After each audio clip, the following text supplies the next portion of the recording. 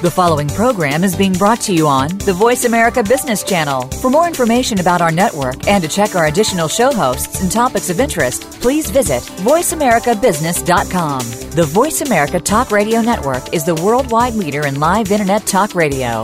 Visit voiceamerica.com. The views and ideas expressed on the following program are strictly those of the host or guests and do not necessarily reflect the views and ideas held by the Voice America Talk Radio Network, its staff, and management.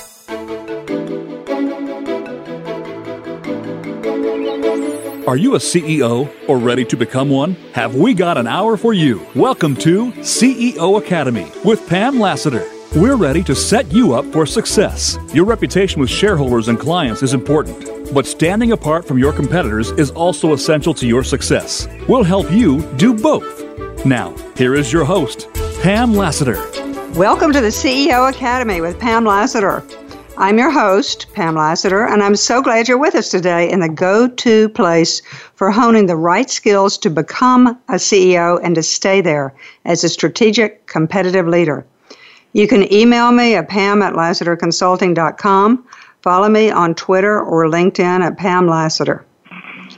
Our two guests today are completely on the theme I just mentioned of becoming and continuing to be strategic, competitive leaders. First, Ralph Sheridan is Managing Partner of Value Management, advising companies as they bring new technologies to market, realign, or secure funding. Did I get that right? Okay. He was CEO of American Science and Engineering, a publicly held company, and CEO of HEC Energy, and is extensively involved in a global leadership group called YPO, Young Presidents Organization, which we'll touch on later. Thank you for being here, Ralph, for taking the time. Delighted. It's fun. You can find Ralph on LinkedIn under Ralph Sheridan and on Twitter at Ralph Sheridan. In addition, we're fortunate to have the fascinating perspective on becoming and continuing to grow as a leader from Dr. Peter Hirst, Associate Dean, Executive Education at MIT. Peter was formerly CEO of Commercialization Consulting and Executive Education at London School of Economics and is heavily involved in the Internet of Things World Forum and advised Parliament in the UK on policy in physical science, defense, and IT. Peter, they may be knocking on your door again any day now. I'm very happy to be here. Thank you. Oh, good. Please. I'm happy you're here, too. As a member of the Most Excellent Order of the British Empire, MBE, I think I may need to call you Sir Dr. Peter. Is that the right term? That's not quite correct. But Peter will be fine. It's very impressive, regardless. Thank you for coming as well. I'm delighted to have your perspective. You can find Peter on executive.mit.edu and LinkedIn under Peter Hirst. Today we're going to talk about the challenge to change as CEO. You felt it, haven't you? Relentless pressure to change, and we can embrace it or become obsolete. I'm assuming we're all on the embrace it side today, but we're not going to try to cover all types of changes. Today is about the types of changes that you, as a CEO, can initiate to improve your nimbleness and results in 4 areas. Prioritizing the overwhelming gluts of information, your leadership style, how to adapt to change, the neuropsychology of it, too, Peter has some ideas about, and the importance of peers. Ralph and Peter, my guess is that both of you have embraced change, either consciously or unconsciously, your whole lives. I'd like to look at your changes for a second through our 2 pillars of career management, your industry and your functional.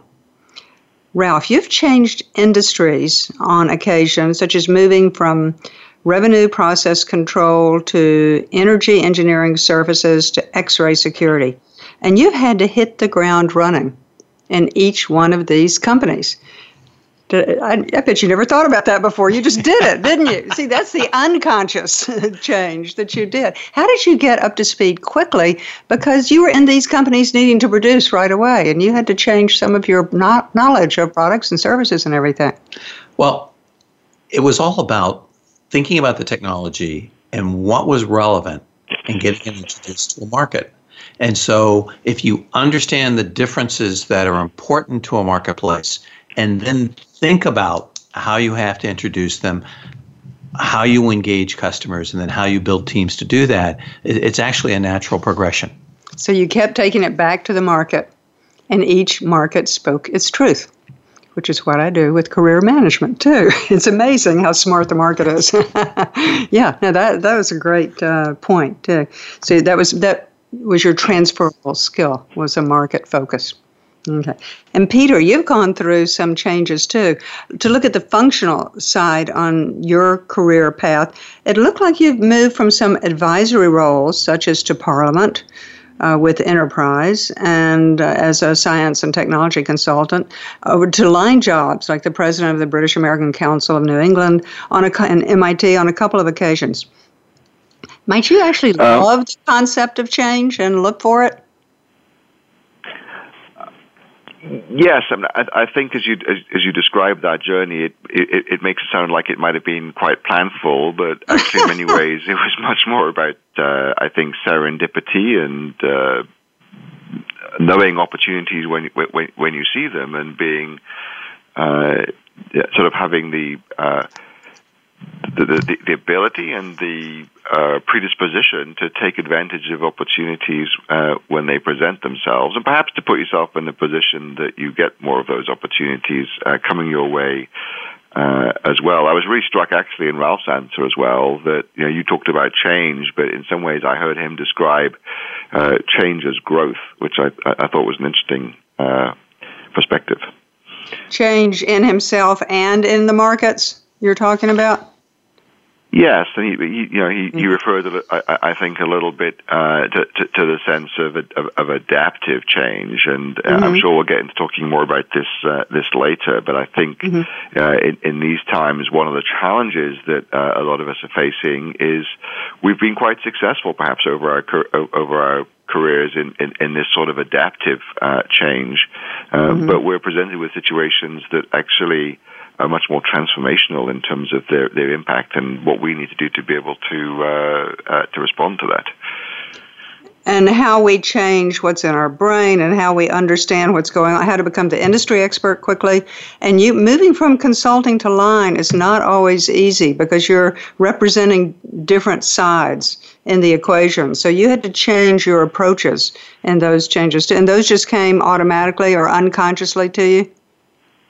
No, I don't think they came unconsciously. I think that if I reflect back, they came from sort of the crucible of experience, and as you say, the shift from being in a kind of an advisory or a consulting role, where in many ways, nobody is expecting or wanting you to, exhibit leadership or be quote unquote a leader. You're there actually to support the success of somebody else who's in that role or having to ultimately make those decisions, to being the person that actually people do have that expectation of or are looking to exercise leadership or be a leader in that sense. And I think that very often, now I would say with even more experience that hopefully I'm managing to sort of blend both aspects of that. That oftentimes being a leader is still about enabling success in others rather than sort of always being the decision maker on everything or that even being possible. As you get further up, that is clearly the CEO and the senior level jobs role too. And Ralph, you took your market knowledge that you gathered with each one of your changes, and you just integrated that and used whatever you had from your prior experience that was useful, and were able to take the same types of points and needs forward with your new markets? Well, yes. If we step back and we look at what makes successful CEOs, it's pattern recognition. And that's great. The more time in grade, the more experience and the better pattern recognition that CEOs have. And the only challenge is the pattern recognition models that one uses.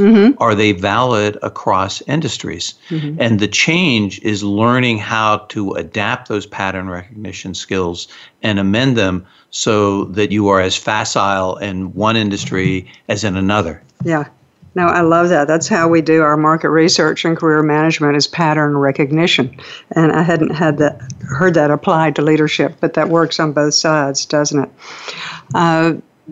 What I'd like to do with our first segment is to think about where in your own career you've done reinvention. And you see that Ralph and Peter have done reinvention and rethinking throughout their careers, and you have too. And the challenge we're going to look at today is to continually keep doing it, only consciously now. That's just what Peter was saying, and now that we're a leader, we know that we have different skill sets. You were too, Ralph, and let's leverage them and take advantage of leading others. Even if you're not changing jobs or companies or titles, even if your company is thriving, you still need to change.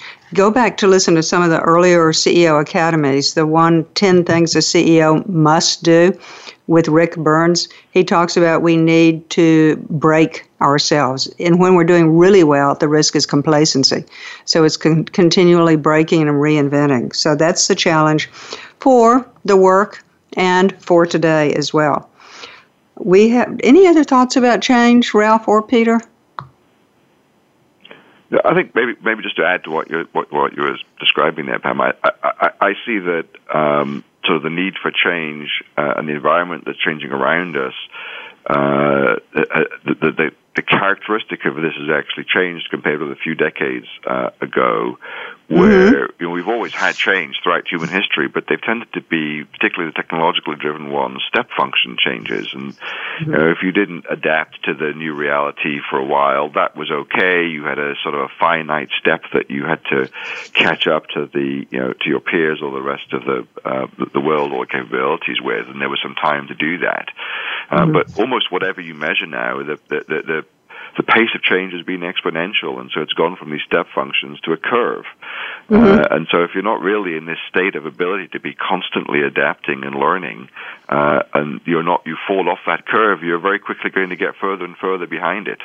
That's a very different dynamic. It's that's putting yourself in a position that you have to be able to continuously adapt and change, which I think were describing, versus, I'm good for this decade, for this technology, and then I can reskill at some point when I need to. This is a very different scenario.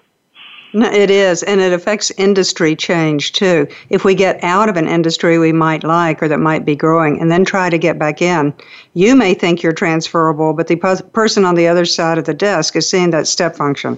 So industry change is affected, regardless of whether or not we're aware of it.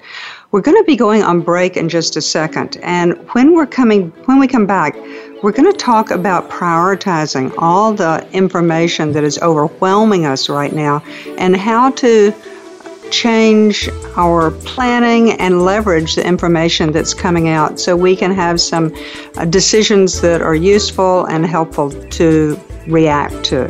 See you in 3 minutes.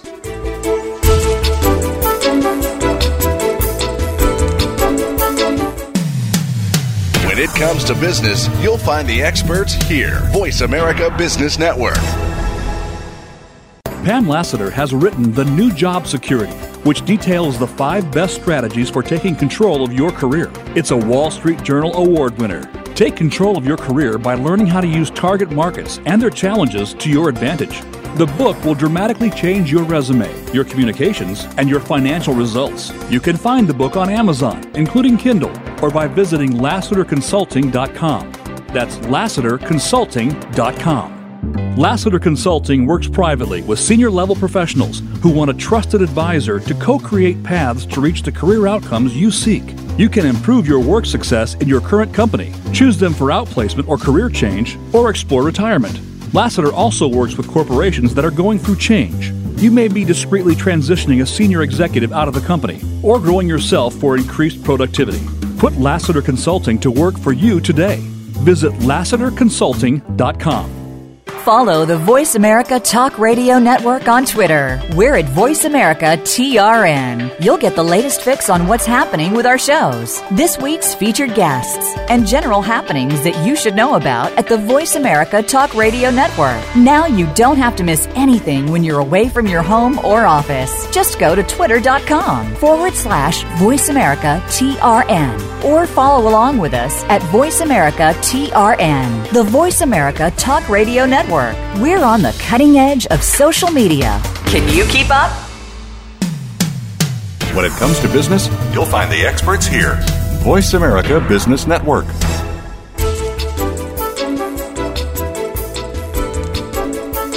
You are listening to CEO Academy with Pam Lassiter. To reach the show, send an email with questions or comments to info@ceoacademywithpam.com. That's info@ceoacademywithpam.com. Now, back to this week's program. Welcome back from our break. We're talking to Peter Hirst of MIT Executive Education and Ralph Sheridan of Value Management, and are heading towards the first two types of changes that you, as a CEO, can initiate to improve your nimbleness, prioritizing the glut of information surrounding you all the time to seizing on its implications and maybe leveraging some of them. Peter, especially in executive ed, I don't know what you can limit out of your radar. You have every country and nearly every subject represented in your curriculum. Out of this tsunami, how do you decide what's important to absorb? Well, it's clearly a very significant challenge to try to navigate around all that. And for me, I think that I tend to come back to trying to think about probably two questions. What problems am I or should I be trying to solve for the organization, and where can I add value? Given my skills, my experience, my knowledge, including where my knowledge gaps are. What do I need to learn? What don't I know? Which is probably the hardest question of all. Finding ways to understand that. I try to use those as kind of lenses or filters to think about of the vast array of things that I could be consuming and putting in my in tray. Or meetings I'm deciding to take or not take, or things that I should be reading or passing on. I come at it from that angle, but I wish there was an entirely systematic way of doing it. But I think sort of more of these having some simple rules like that, some simple questions that one asks oneself. Is the most helpful thing I've been able to find yet. I'm curious for someone in Ralph's situation, though, how he would answer that question. Well, it's trying to chase technology and staying on top of it is just overwhelming. Just technology alone. Forget the rest of the world. And I'm in about 4 different technology segments that are each very discrete, and it is truly impossible to do this.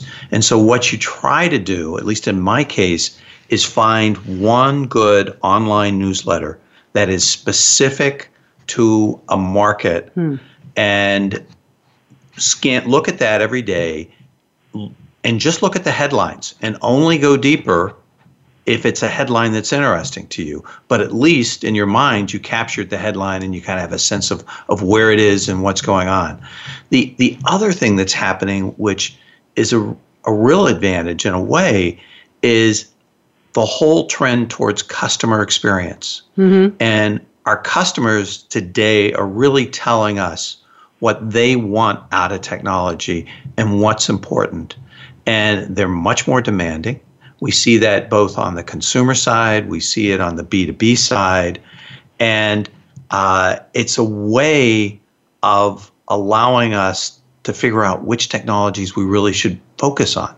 Oh, interesting. That's your market focus again that you were mentioning in the first segment. You're coming back to listen to the demand from customers. You probably get that too, Peter, right? Yeah, and actually I think this connects back to something Ralph said in the last segment about pattern recognition. At some level, I'm curious, Ralph, as to whether you do this. I mean, I think that as someone who's looked to in our organization, in our industry, as in a leadership position to help sort of identify and drive opportunities for innovation, we do have to find ways to let all of this wash over us and see and hope that we see patterns that maybe others aren't seeing. That help us then navigate through and find, whether it's the technology or the new disruptive business model that's coming, in our direction, possibly from a blind spot. And it's a great insight. Talking to customers is certainly one very valuable way to do that. And for a lot of people in leadership positions, especially in large organizations, they're often quite unfortunately disconnected by very many layers of their organization from customers. So how do we actually get ourselves into a position? And I've heard of different executives, different CEOs taking a variety of strategies for doing that, which might be interesting to think about. Explore. What you might enjoy is the session on social media for CEOs and 140 characters in our series that CEOs do handle it differently, but just sitting in the background and reading the tweets that come in every day and having somebody else act on them, all the way to John Legere that spends most of his time, the T-Mobile guy, on his Twitter account responding to people too, and the customers love it too. So there's a whole continuum, but just being aware of it, thanks to social media, once again, they can have a better feeling. You don't necessarily have to have a high-tech approach to this either, though. I was hearing some background or a story about Jeff Immelt's approach to this at GE, just at an event a couple of days ago. And the way that was described is he works hard to make sure that he gets opportunities to interact in a very personal way, not with his direct reports, but with people more in a kind of a middle management sort of role, from anywhere in the GE company, and with a social element. He'll invite them and their spouse to dinner with him and his wife, and then he'll have some dedicated time the following morning, an hour or two with that person, really understanding, what's going on, within GE and with their customers from that person's perspective. And the fact that somebody with the, the amount of responsibility and scarcity of time that clearly someone like Jeff Immelt must have, is devoting that kind of time to do that. I think that's pretty illuminating. Talk about loyalty. He's going to have a whole train of people following him with that approach too, which is a great testimonial to. That's the internal glut. We have so many gluts of information. The external is overwhelming, but the internal is always there and present too. So that was a good point, Peter, to bring it up. I want to move to one other giant point while we're in this segment too, if I may, about leadership styles. That's another focus for how CEOs can change that we can take initiative about. And I wanted to ask our listeners can you define your leadership style? And do you have one style that you apply consistently across all situations? Or do you have a selection of styles, like a pitcher is having a fastball, a curve, a changeup, depending on who the batter is? Now, I want to get to Ralph about a story for how you've changed leadership styles before. But big picture first, Peter, many of your programs teach about leadership styles. And do you find one that's the predominant style that is trending these days that people are using? In truth, I don't know that I would say that there is one particular style that seems to be winning out. I would say that with the exception that maybe I think that the notion of distributed leadership, one of our faculty wrote a paper a few years ago, the title of which was In Praise of the Incomplete Leader.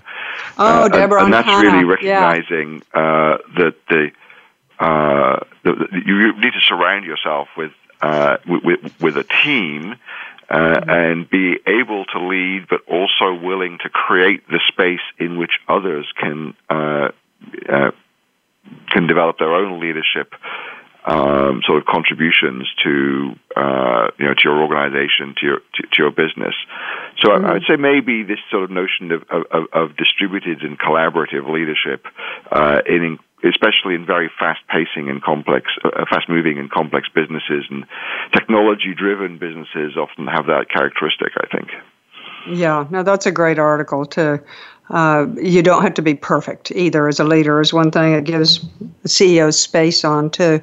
Ralph, tell me about the time when you consciously changed leadership styles. I have two, but the first was when I was at Combustion Engineering, and I was the VP of Business Development, M&A, and I created a new operating group of $400 million in revenue from 4 acquisitions and 1 internal company that we moved into this area. And I wound up shifting to be the VP of Operations. And my role was to integrate these businesses on an international basis and identify where we could cross-market and where we had technologies that we could share.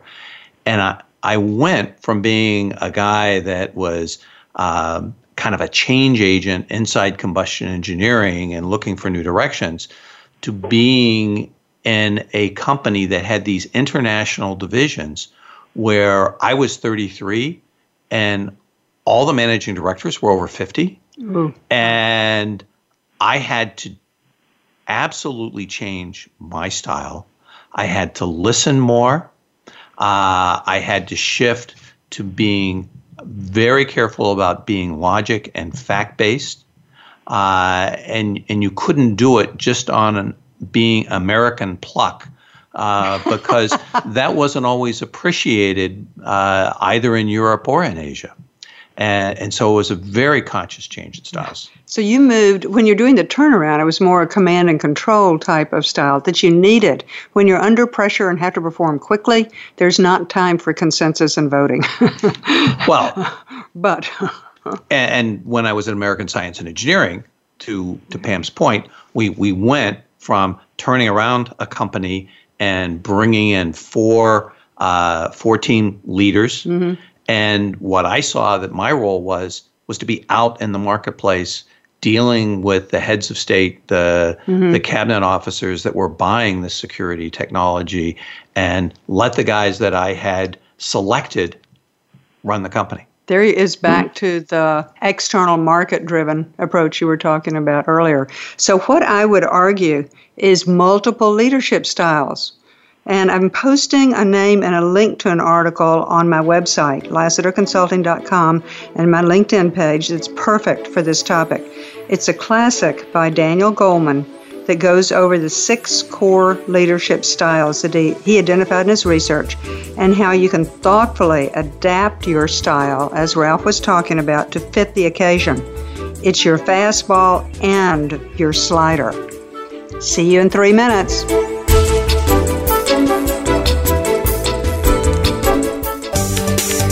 From the boardroom to you, Voice America Business Network.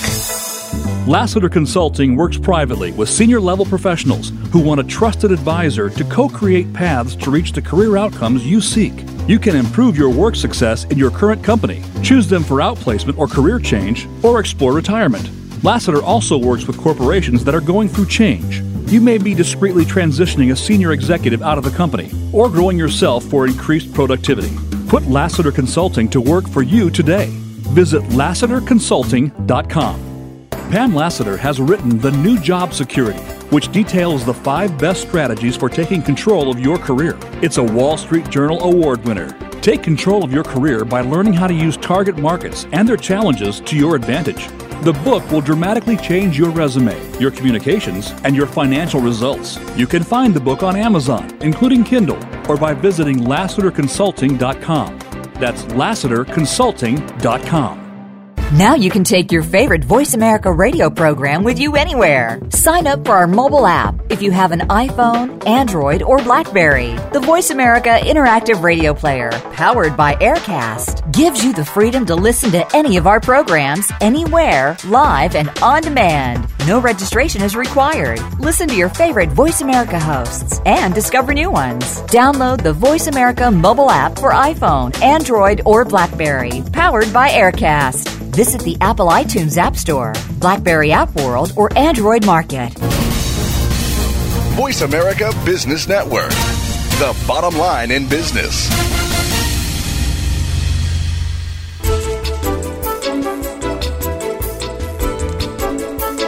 You are listening to CEO Academy with Pam Lassiter. To reach the show, send an email with questions or comments to info@ceoacademywithpam.com. That's info@ceoacademywithpam.com. Now, back to this week's program. Welcome back from the break. Did you see the link to Leadership That Gets Results by Goldman? There's a charge for it from the publisher if you want the whole article, and I gave you a short synopsis on the link. We're talking to Ralph Sheridan of YPO Gold, I Just Changed Your Identity, and Peter Hirst of World Forum Internet of Things. I changed yours too, Peter. They're all true. And are moving into our third and fourth topics on the challenge of change as CEO. So our third topic, how can we adapt to change? It's hard. As CEO, self-awareness is a core skill, however, in understanding behavior about change. Our own ability to change helps us understand how we can motivate others as well. Peter, you actually know something of the neuroscience going on in our brains when we think about changing. What's happening? Well, I think the first thing that I should say is I'm not a neuroscientist. So these are concepts that I've been learning along with many of our executive customers in our programs from some new executive education programs that we've been running, looking at neuroscience and leadership and neuroscience and leading teams. And the two concepts that I think we've really end up focusing on that, particularly for senior executive sort of audiences and customers, are resilience and change. And in some ways, these are two sides of the same coin. In as much as, why do we need resilience? Well, in fact, we need it because we're in environments that are constantly changing, and we need the ability to I think, change ourselves and adapt along with that. But one of the things that I've been struck by in looking into this as well are some ideas that I heard you say, well, change is very difficult, and we all believe that to be a truism, I think.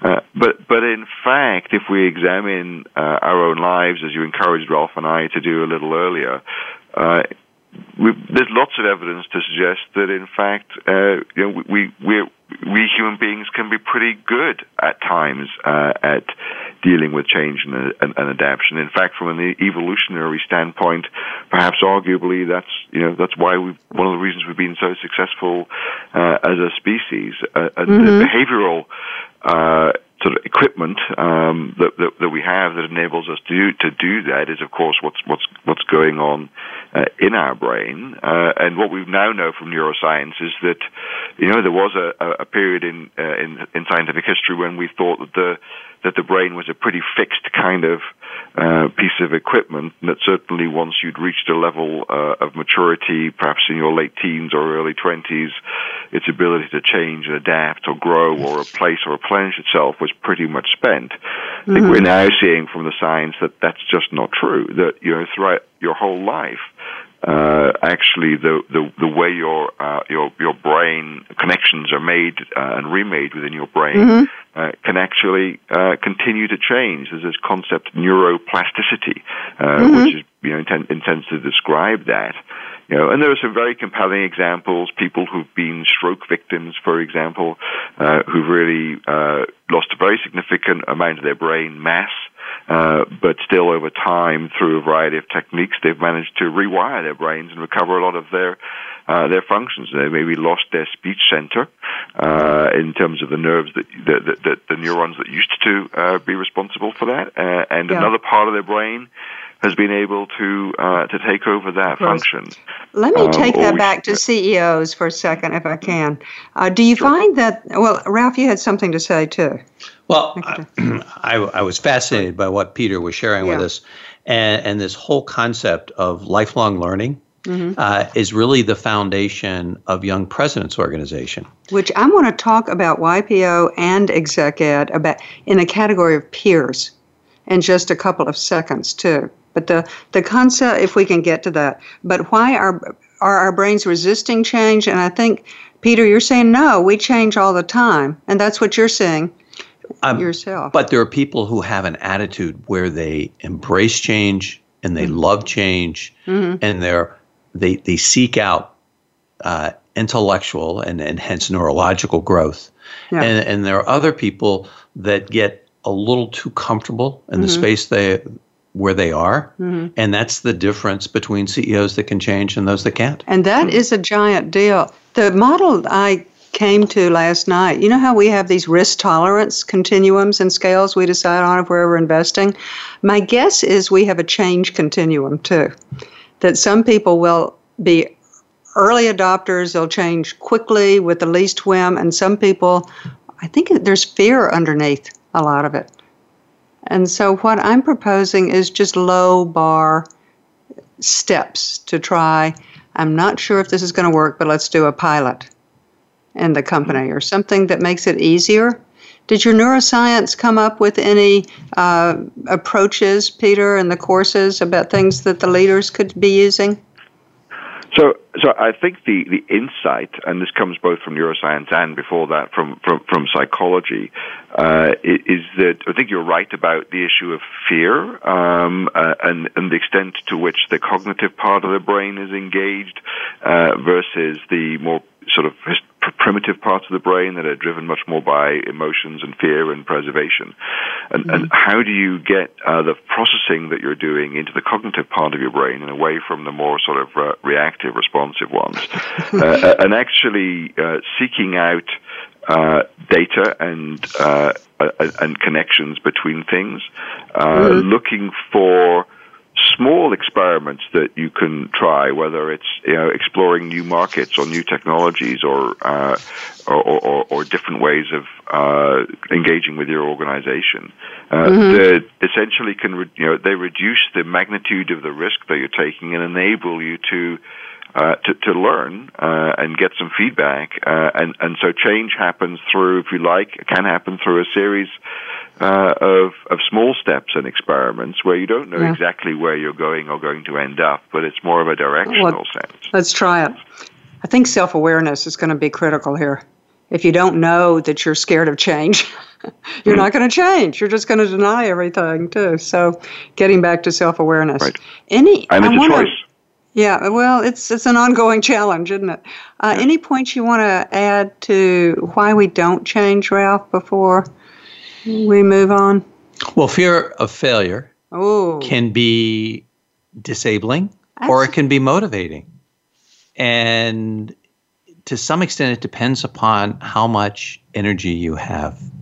And if you're exhausted, it's demotivating. And if you have extra energy, and a joie de vivre, so to speak, then change is something that you embrace. Yeah.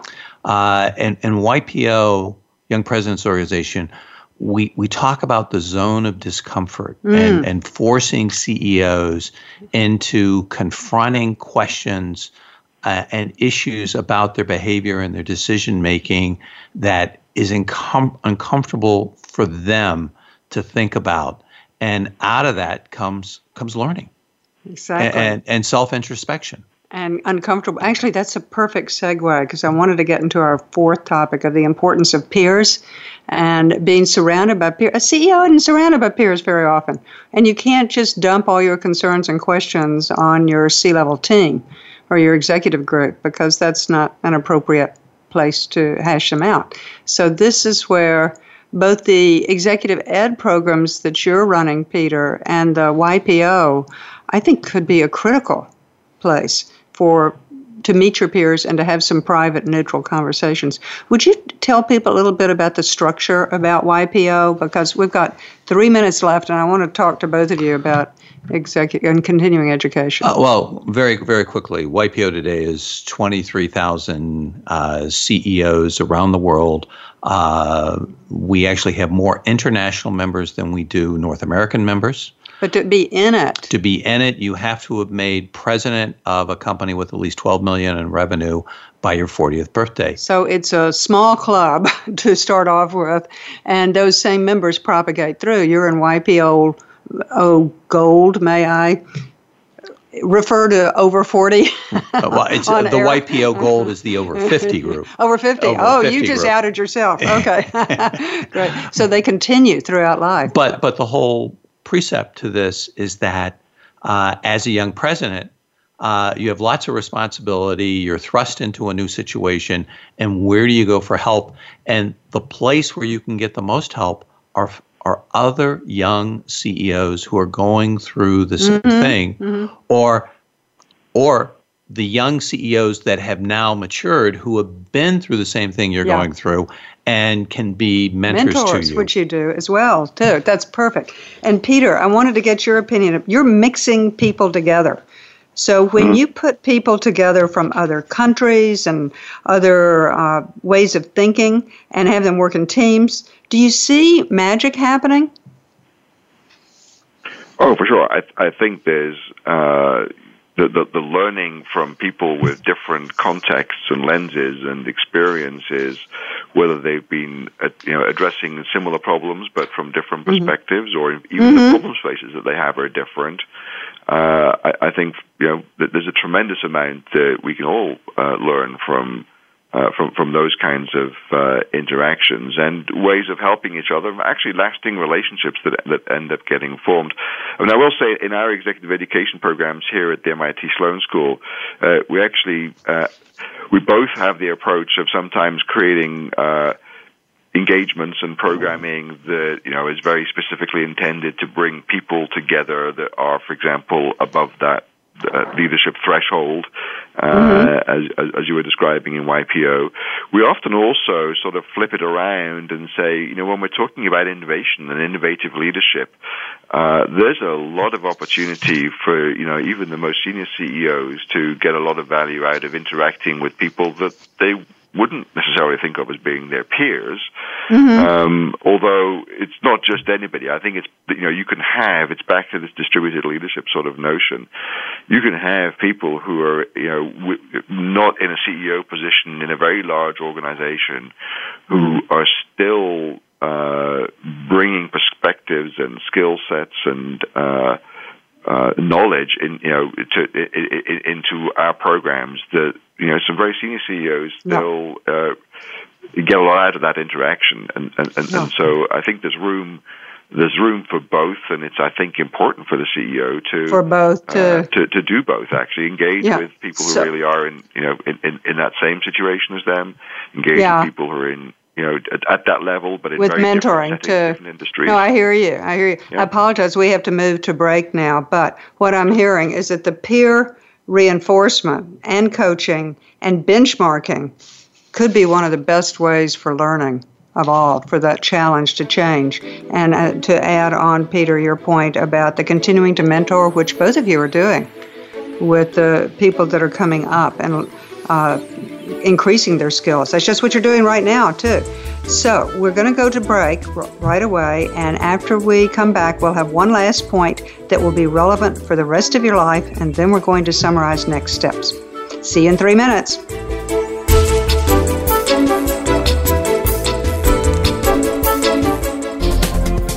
The business community's first choice in Internet Talk Radio, Voice America Business Network.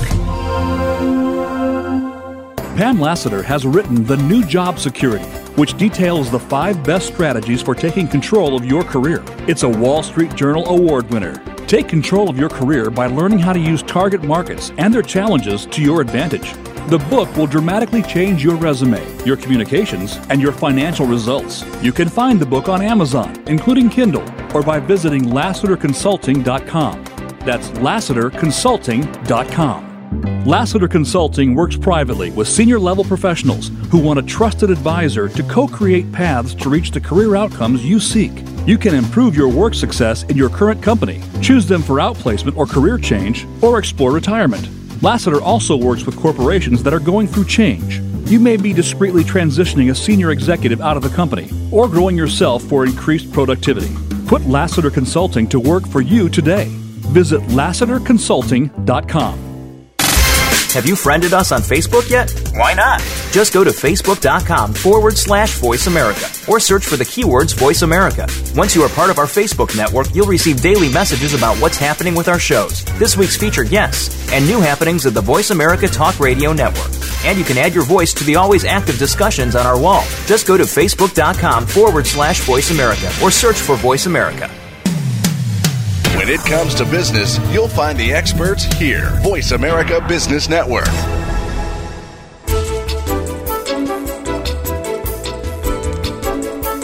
You are listening to CEO Academy with Pam Lassiter. To reach the show, send an email with questions or comments to info@ceoacademywithpam.com. That's info@ceoacademywithpam.com. Now, back to this week's program. Welcome back from our break. We have a subject that we haven't covered yet that Ralph gets credit for introducing. Then I haven't told him yet what it's going to be. Then we'll summarize and pull together our ideas so you can walk away today with ways to make change as a CEO easier and maybe even fun. Ralph, we were talking about how change didn't happen in a vacuum. You don't change just at work. We may end up changing as people by accident. What if you've decided to change to better fit your new industry and customer, as you need to do, and as the new T-Mobile CEO did, and his wife could wake up some morning next to him and say, John, you were in Hermes ties and now you're in tattoos? You're profanity and pink T-shirts every day? This isn't the guy I married. What's with this? So what are the broader implications of change? Well, the broader implications of change and where I think you're headed is it's not only staying on top of our business, our technology, our competition, but it's about our family and ourselves. Yeah. And if we can foresee and develop strategies for handling things that will come up in family situations, it gives us more energy and more time to address other things. Because if we're unbalanced in family, we are going to be unbalanced at work. And is it vice versa too? And frankly, that's one of the things in YPO, in Young Presidents Organization, is we spend a lot of time on family issues and personal issues because they do affect leadership and resiliency for one's role as a CEO. And where your energies are. And do changes at work come back home too? Works either way? It works mostly the other way. And really? I think I'm a much better CEO since I've had a teenager and it's humbling. and who just graduated from college. Yeah, congrats. But we were late bloomers, and we didn't have our son until I was 45. And the patience that is needed with a adolescent really plays great dividends at work. Oh, interesting. You see parallels. Absolutely. Okay. Peter, what about you? Do you see this challenge to change interacting with the life outside of work as well? I think it's inevitable. I love the way the story that Ralph just told there. I've also seen plenty of instances where executives who've gone through some, sort of change of approach and style, and maybe sort of developing their set of tools that has been driven by performance and needs in the work context, have actually taken those home and had them being able to improve their home life. I hear that all the time. For example, a very successful program we run on negotiations, which is all about business. I would say at least half of the feedback that I hear about that program is people saying, I've really learned something that was valuable to me in my sort of home life and how I manage my relationships, and understand differently that these are negotiations. I never thought of them like that before. So you're saying negotiation skills they're learning at MIT, they're softening a little probably and using at home as well? Essentially, I'm not even sure if they're softening them, because the approach to negotiation that we talk about is very much a sort of realizing that negotiations in most meaningful settings in business are not zero sum. I'm just here to beat you, and then I'm never going to have to interact with you again, or nobody else is going to see how I behaved in that particular negotiation. Yeah. That they really are about relationships and a series of ongoing interactions that are both observed by others, which is so very similar to the notion of what happens in a family setting. That maybe your children see how you negotiate difficult decisions with your spouse, and that affects those relationships. So I think that there's lots of parallels here that can be very productive. So it's not just compartmentalized a skill. It's to be able to change as a CEO. You can bring it home and bring home back to work, those same skills. Is that fair? We have 3.5 minutes left. Do you all have one walk-away point that you would like to leave with our audience about the challenge to change? I think I'll use the words of one of my good friends, Doug Kahn, who is both a YPOer and he's a CEO of a life sciences company, Tetragenetics. And he and I both invest in Launchpad Venture Group and early startups. And we were talking about why we do this. And Doug's comment was, this forces him to think about new technologies and about new business models. Interesting. And he's doing something outside of his business norm, specifically to force himself to think about new ideas, new concepts. Which is smart. New exposure, too. Peter, 20 seconds of a walk-away idea? Sure. I would say that, change is not an option, but it is a choice, and that it's something that you have to proactively take steps to do. And as Ralph was talking about, think of it as growth. Don't think of it as reaction. Change. That's a good way to look at it, as growth. My one walk-away tip is, where do you think? Where's the best place for you to think? And giving yourself some time to plan. I've talked to people that do it when they're exercising, when they're walking the dog, when they're taking a shower. But just if you can think about where you do think, you can save your to-do list for that walk you were taking, and then have everything worked out by the time you get back. So you need time to plan all this too. I'd like to wrap up by, first of all, thanking Ralph and Peter. We couldn't have given you the range and quality of options today without their talents. Dr. Peter Hirst, Associate Dean, Executive Education at MIT, and our IoT guy. Thank you for coming, Peter. Great job. Pleasure. You can find, it was great to hear your ideas. You can find him on executive.mit.edu, and Ralph Sheridan, Managing Partner of Value Management and Leadership of YPO Gold. LinkedIn at Ralph Sheridan and Twitter at Ralph Sheridan.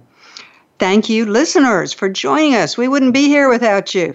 Please continue listening to all of the wisdom of amazing CEOs on the CEO Academy audio files, which are on my website, LassiterConsulting.com, and Voice America. Email me at pam@LassiterConsulting.com. Follow me on Twitter and on LinkedIn. I am your host, Pam Lassiter, and you have just listened to the CEO Academy. Thank you for joining us. Thanks again for listening.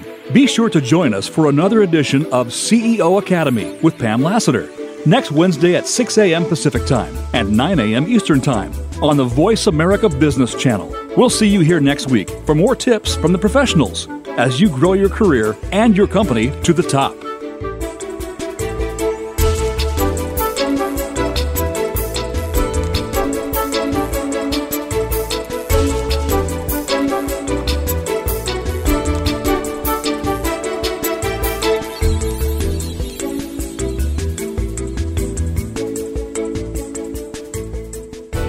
Thanks again for listening to the preceding program, brought to you on the Voice America Business Channel. For more information about our network and to check out additional show hosts and topics of interest, please visit voiceamericabusiness.com. The Voice America Talk Radio Network is the worldwide leader in live Internet talk radio.